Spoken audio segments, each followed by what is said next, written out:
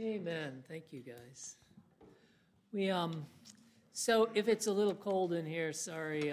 This morning when I got here, the heat was not on, so I went running downstairs. It's funny. Like 2 days ago, Cindy, I said, "Boy, I sure hope the heat works this Sunday." It wasn't, but somehow a breaker tripped and life happens, so it takes a while. It's warming, but it just takes a while. It's 10 degrees warmer than it was in here right now. So, where's my notes? Here they are. Next week, again, is being our last official service. It would be nice if anyone wishes to share. Please let me know. We'll have some time for sharing, at the end of the service, and just let me know that. We just want to open that up to anybody who wants to. If you're not comfortable coming up here but want to write something and have somebody read it, you can do that too. Or we can even videotape you, but that might be more intimidating than anything.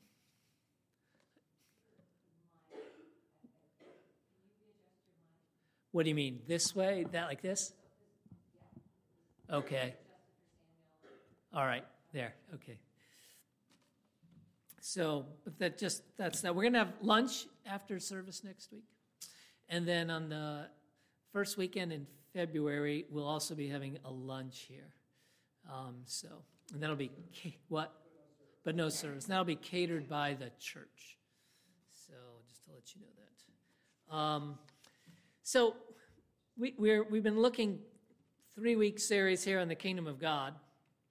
And the first week that we started that, I had mentioned that on this week we would revisit, because I mentioned it, the relationship between the church and the kingdom. And, so that's been all planned. And then this week, Cindy she follows people on whatever, I don't know, substacks and all this other stuff, which I stay away from. But she said, everybody is commenting on the church, meaning the universal church. Not like churches, but knowing and understanding and appreciating the church. So it's just one of those things, okay, well, that's what I'm talking about this week, so that works out really good. And I say I'm going to talk about the church, I mean the capital C church. It's called the invisible church. Some call it the universal church, and then Catholic church, which Catholic just means universal, not denomination, but the universal church that has all are a part of no matter what church you go to. We're not going to talk about our church.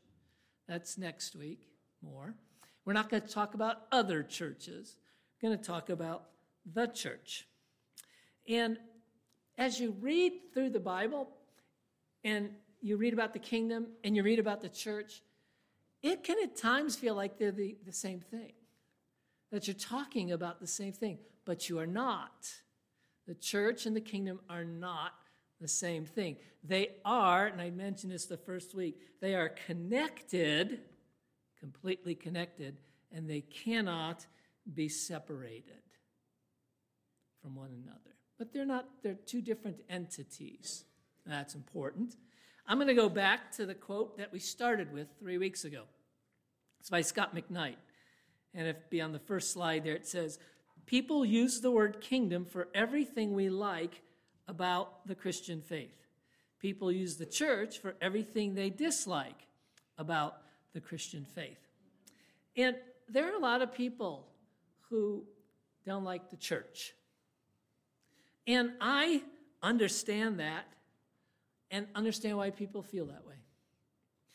I think there are real reasons for people to feel that way. And the reality is many people have been hurt, wounded, offended by not the church, but some church, somewhere. I'm amazed at how many stories of people who've come into our church I have heard about having been The reason they showed up was because they were hurt or wounded somewhere else. And then I have heard stories of people who've left our church who have been hurt, offended, or wounded in our church. And, there's a real good reason why if you have been wounded in a church, you are not alone. Many people have. And there's a really good reason. One very specific reason. And you all probably know what this is. Churches are made up of something. What are those somethings?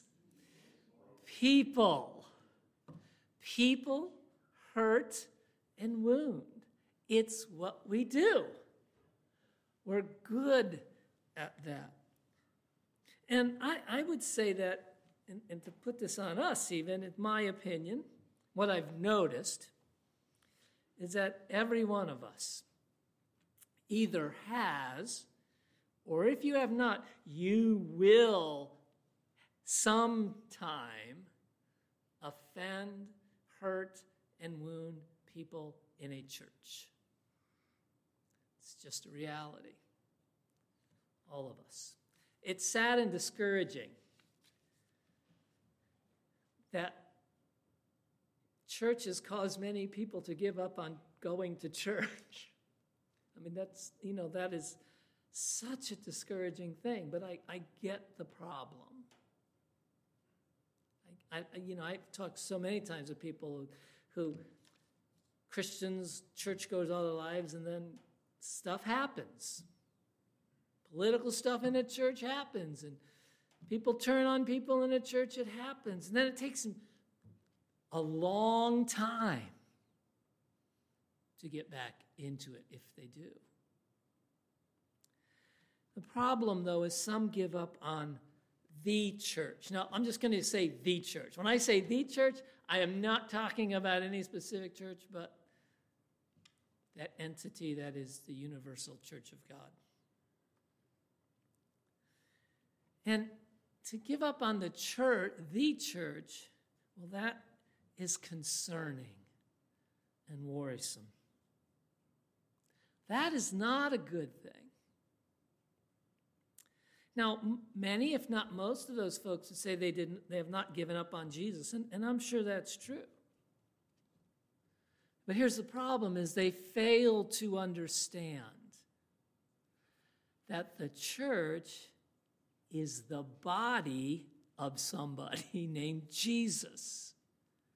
So you cannot remain connected to Jesus if you are disconnected from the church, because they are connected completely and always. Today I'm going to give a biblical theological look at the church. But before I do, I want to do 4 practical ways, just for our own thinking, of how we offend. I'm not going to go as much into specifics, but just things that we could all relate to and understand. And the first one is this: we offend in ignorance. And that could be very innocent. You go to wherever you are, wherever you're, people at work or that you hang out with somewhere, and you don't have all the information about those people. You're not up on everything. You're ignorant about some things. And just so happens that somebody just finalized a divorce. You don't know that. You're at lunch, and you start talking about how you're having this great series at church and how you can divorce-proof your marriage. And now if you just follow these rules, you can divorce-proof your marriage. And you are ignorant to what's going on in this other person's life. But probably hurts, because you say there's these rules that divorce-proof your marriage, and they didn't follow them. I would say, I think, I remember series on divorce-proofing your marriage, drug-proofing your kids, and I would say from now until the rest of eternity, no pastor should really ever title a series like that.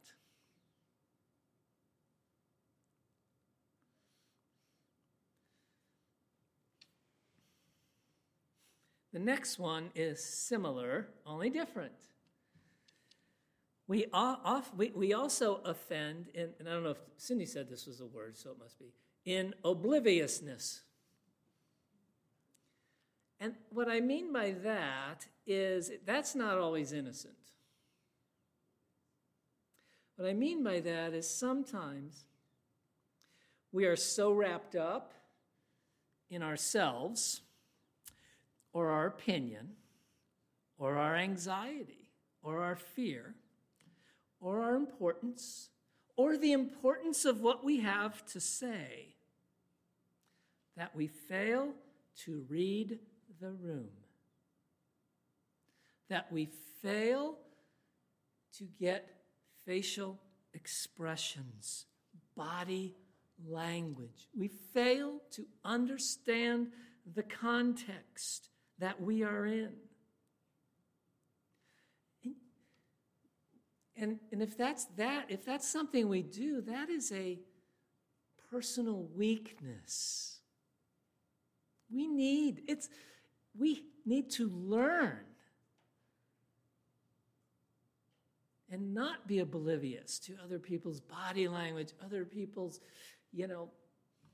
facial expressions and all of that stuff. That is our responsibility. We can't do it all the time. Some people won't ever give it to us.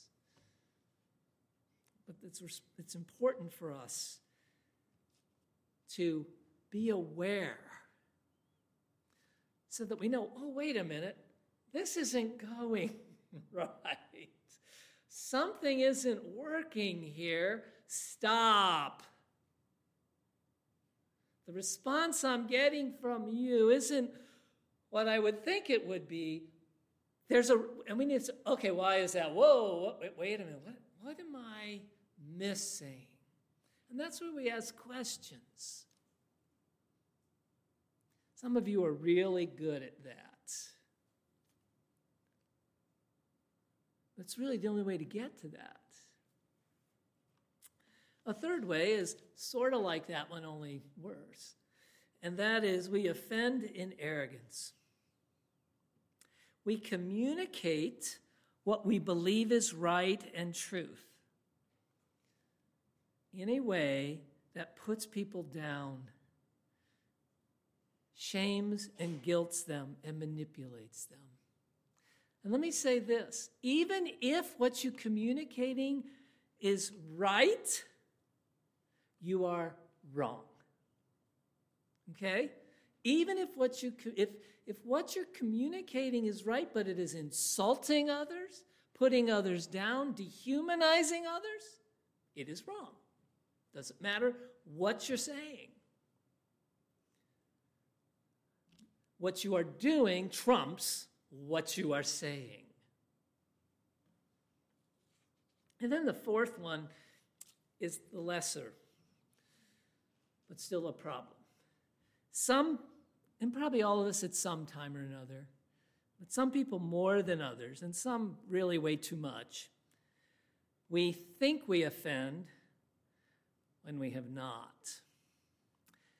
And if, like me, you have a problem with that, that's an unhealthy thing. And I know I struggle with that. I'm always thinking that. And that's not a healthy thing. Now, if you never have thought that, well, you may want to reconsider. But there you go. So now, my goal, we're going to jump into some verses here. My goal is to help us all develop a deeper appreciation for the church, not our church, the church. And I believe it is crucial for our spiritual well-being. If we maintain a negative opinion of the church, it will hinder us in our relationship with God. So I'm just going to, first is that help us develop an appreciation. So the first one we talked last week, Revelation 21. We're going to go back to that, have it on the screen. I just read it last time. And this is about the new heavens and the new earth. I know you all went back and you read this chapter and looked at all the things that would not be in the new heavens and the new earth. So I'm glad you've done that. It's really exciting to do that. But in verse 1, after he talks about new heavens and new earth, he says, "And I saw the holy city, New Jerusalem, coming down out of heaven from God, made ready as a bride, adorned for her husband." And I read that, and I thought, I missed that. It was like, boom, oh, look at that. After this, now, that should give us a hint, right? There's a little hint going on here. After this, he talks about all the things that will not be there. And then in verse 9, he says, "Then one of the 7 angels who had the 7 bowls full of the 7 last plagues came and spoke with me, saying, 'Come here, I will show you the bride, the wife of the Lamb.'" So we know now the bride of Christ is what we're talking about. The Lamb is Jesus. The bride of Christ is what? The church. Ephesians 5 makes that very clear. So he's going to show him the church. And here's what he says. "And he carried me away," John that is, "in the Spirit to a great and high mountain." And what did he show him? He showed me the holy city, Jerusalem, coming down out of heaven.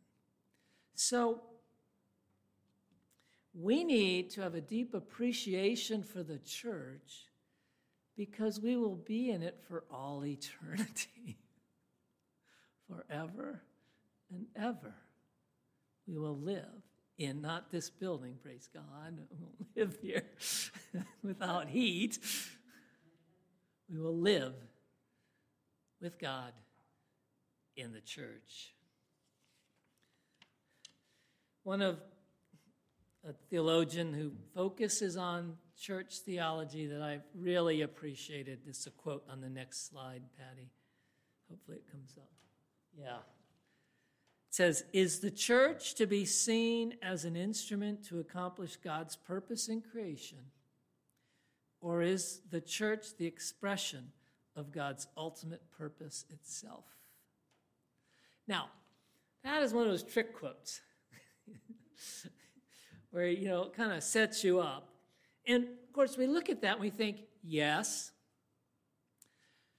in context of what he's writing, which I don't want to read the entire book and put it up there. He's talking about the nature of the church, its essence, its being. He's talking about what the church is, not how the church should function or what the church should do. So in light of that, it's the second part that he is showing is accurate.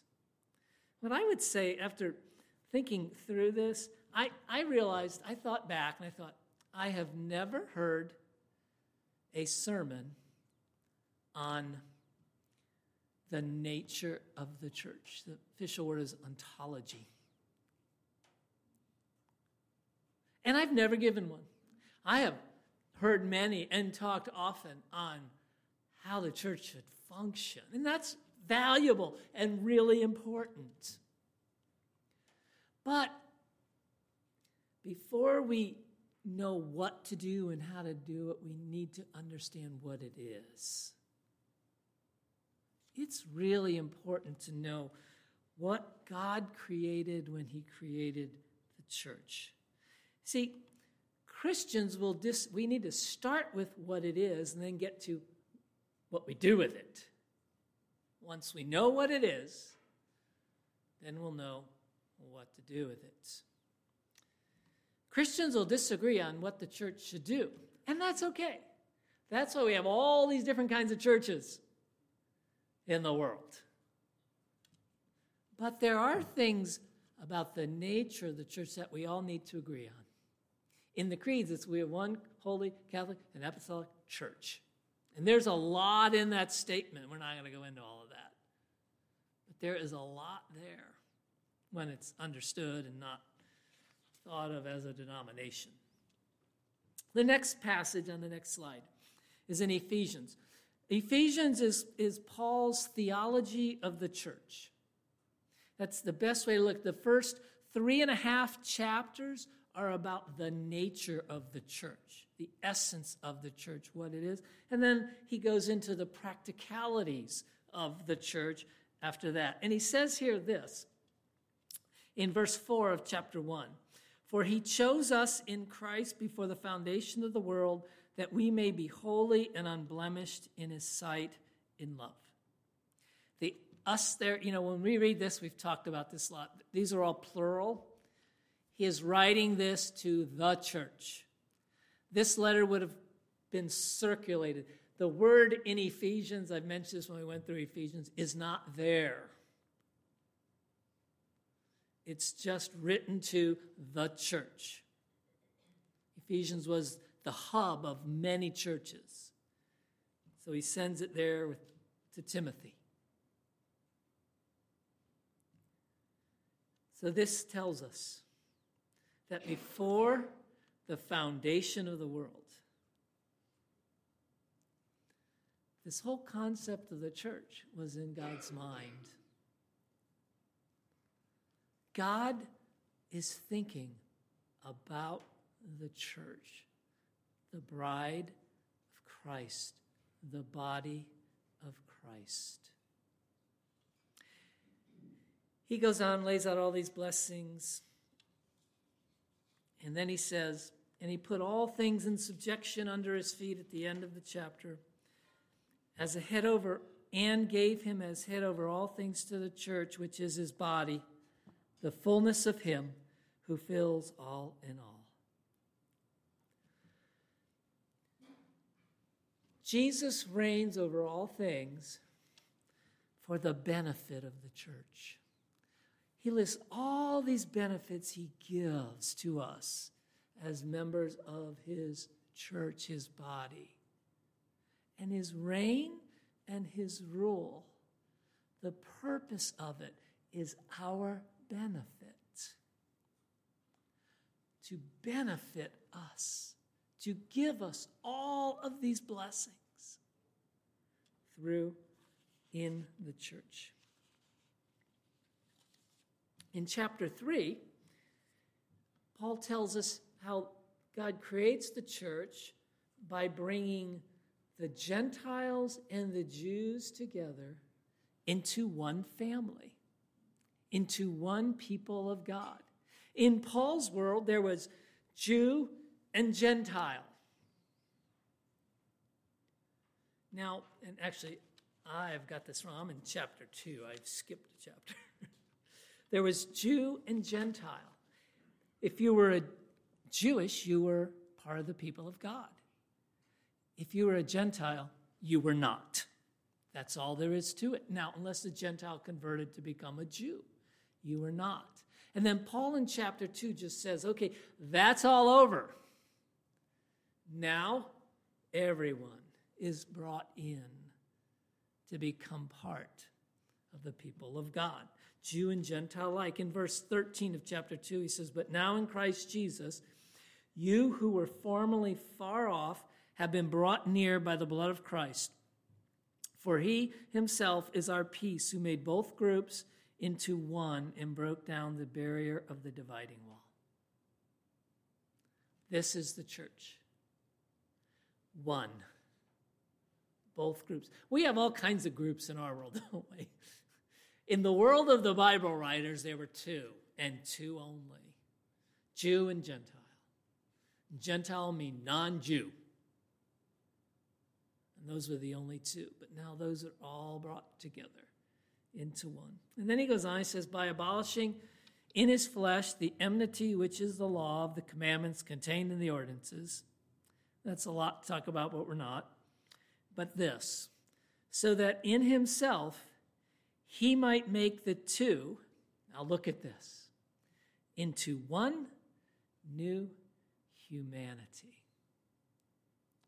That is, right now somebody needs to yell, bingo! Because that's what everything, amen. That's what everything is all about.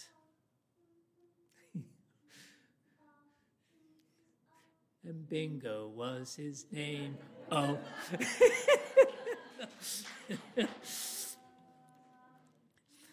Amen. Thus establishing peace and might reconcile them both in one body to God through the cross. The church is a new humanity. God created Adam and Eve and humankind in his image. All humans are created in God's image. Therefore, we should dehumanize no one. We should honor and respect all because they are in God's image. All people are in God's image. Not all people are in Christ. And that is a notch or a step or two or three up. We are a new humanity. Adam was the first Adam. Jesus was the second Adam, the new Adam. And we, when he appears, will not be like Adam and Eve. We will be like Jesus. For we shall see him as he is, and we will be like him.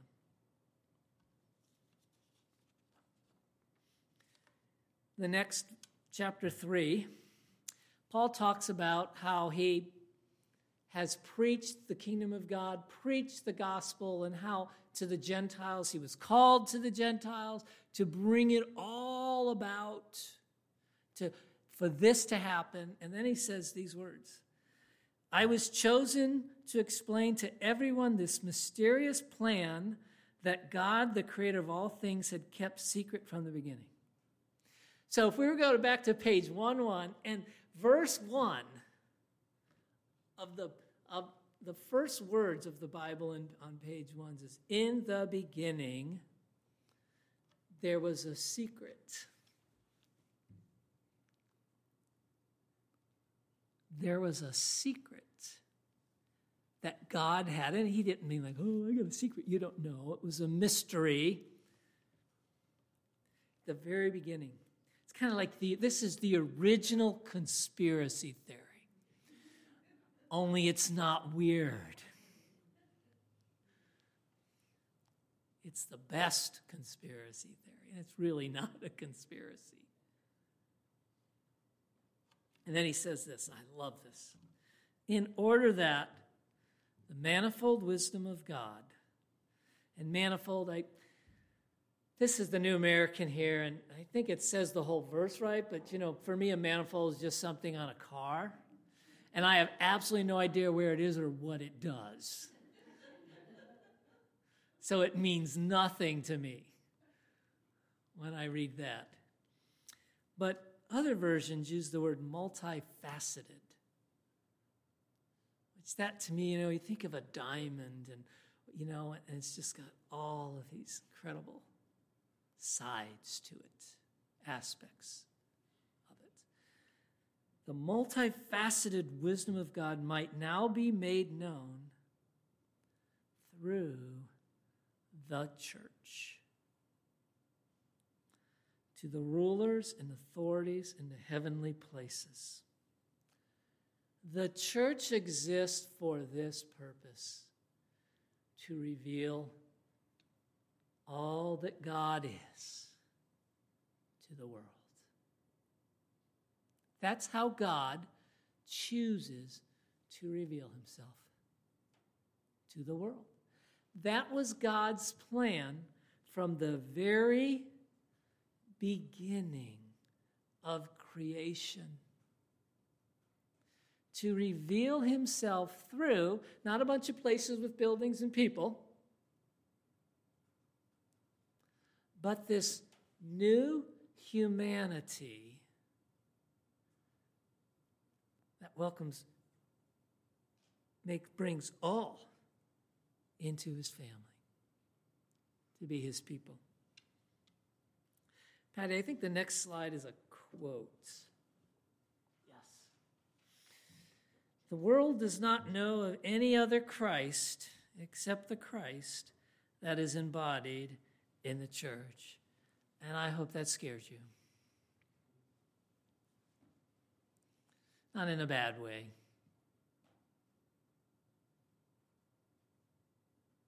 But that is the only way in one sense. God chose, I know God reveals himself and will. I'm not denying any of that. He can come to anybody. But his purpose and plan is to do it through partnering with the church. It just says it. It's just so clear in Scripture. You know, I think sometimes, and this is good too, this not something I'm putting down, we'll say something like, you may be the only person, you may be the only Jesus that person ever meets, kind of a thing, and all that. And I think, I get that, and that, But I think we need to really think, no, the church is the body of Christ. And it's all over the place. Comes in all different shapes and sizes. But the church is the way people will meet Jesus for the most part. The church. Next slide is 1 Peter 2:9. It's very similar. You are a chosen race, talking to the church, to all Christians there and wherever he's writing. Asia Minor. You are a chosen race. You ever fill out these forms like medical forms and stuff, and it has race down there. And lists of them, and there's a couple like non-something, something or other. And so the minute of write in, so you write in chosen. I don't think that will go over very well. But you are. What is your race? Chosen. A royal priesthood. A holy nation. Where are you from? I'm from the land of holy. I am a royal priest. You are. We are a new humanity. Think about it. Yeah, we still sin. We have all these problems and everything. And someday that will all be gone. And Adam and Eve had mortal bodies. We will have an immortal one that lasts. A spiritual one that goes on. And then he says, that you may proclaim the excellencies of him who has called you out of darkness into his marvelous light. So we are all these things for this purpose, to proclaim. The word excellencies here is moral goodness. The moral goodness of God. It is the same as when Moses was on the mountain. He said to God, the burning bush and all that stuff, he said, show me thy glory. And God said, I will let my goodness pass before you. And then he put him behind the rock, put his hand over Moses' eyes, and he passed by and he proclaimed, I am the Lord Almighty, compassionate, merciful, gracious, filled, abounding with loving kindness for all. So we, as the church, are to proclaim that. That's what Peter's saying here. And when we proclaim the gospel, that is the ultimate picture of that. But we are to proclaim God's moral goodness, not just in our words, of course, but in everything, in every way. I think sometimes as a church, as people, because in our world, there are things that the churches, Christians are doing, driving people away, we feel responsible. And we need not. We need not. We need not make up for that. We need to understand that the church, there is this remnant church, people who are living out the life of Christ. Jesus is the body of Christ. The church, is the body of Jesus, of Christ. If that is the case, we, as the church, and even local churches, ought to be about and engaged in what Jesus was engaged in when he was on earth. And we need to read and look and see, what did he do? Well, we know he proclaimed the kingdom of God. That's what we've been talking about. And again, that is done in numerous ways and in all ways. But we need to be being the body of Christ needs to be holistic, meaning in everything we see Jesus engaging with, not just one or two things that we like and prefer. And I'll just, in closing, give us a few. Proclamation, the kingdom, the gospel. We know that. But that's also, we need to proclaim in such a way as we upend people's notion and understanding about God. So that through our speaking, our words, people are able to see through all the false things said about God to who God really is. Really clearly seen in Jesus and his life, his death and resurrection.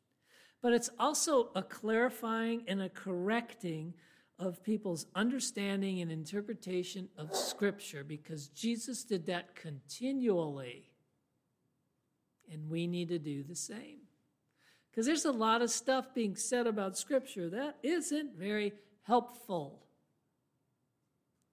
The second thing is Jesus battled and defeated the spiritual forces of evil, and we should also.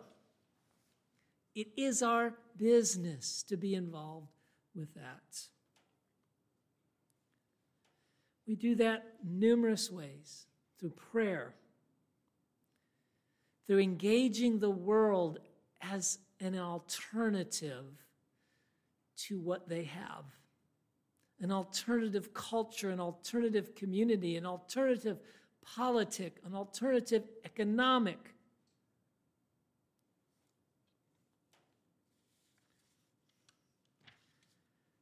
By confronting religious systems that have gone away from Jesus. Jesus did that throughout his life. He confronted the religious people. We confront the non-religious people. Jesus constantly, he didn't really care about Rome. He did. I didn't mean it like that. But it just wasn't on his mind. The Roman Empire and all its evils. What was on his mind was that his people weren't living as God wanted them to live. And then a third thing is we need to perform the life of Jesus, the body of Christ, in our actions. Imitate him in our actions. Welcoming outcasts and outsiders. Doing works of ministry, mercy, and compassion. Being engaged in that. And then engaged in justice, works of justice, righteousness, and peace. And what that looks like is going to vary based on who you are and your heart and your passion. And it is just as good as just you personally working with a couple of people that you're caring for, as if you start a great ministry. God is not counting how many people you minister to or are engaged with. It's being faithful with these things where God has placed you. Let's pray. Lord, I thank you.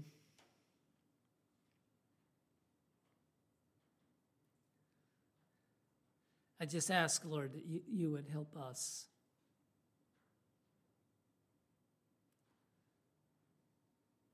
to appreciate what you have done. Lord, we appreciate that you have given us the church because it is your body, because it is your purpose, because it is the place where you dwell. The church now is the temple of Christ, the place where God dwells. Lord, and you want to work through the church. But you also want to work through our churches and us as people as we share together our lives. In your name we pray. Amen.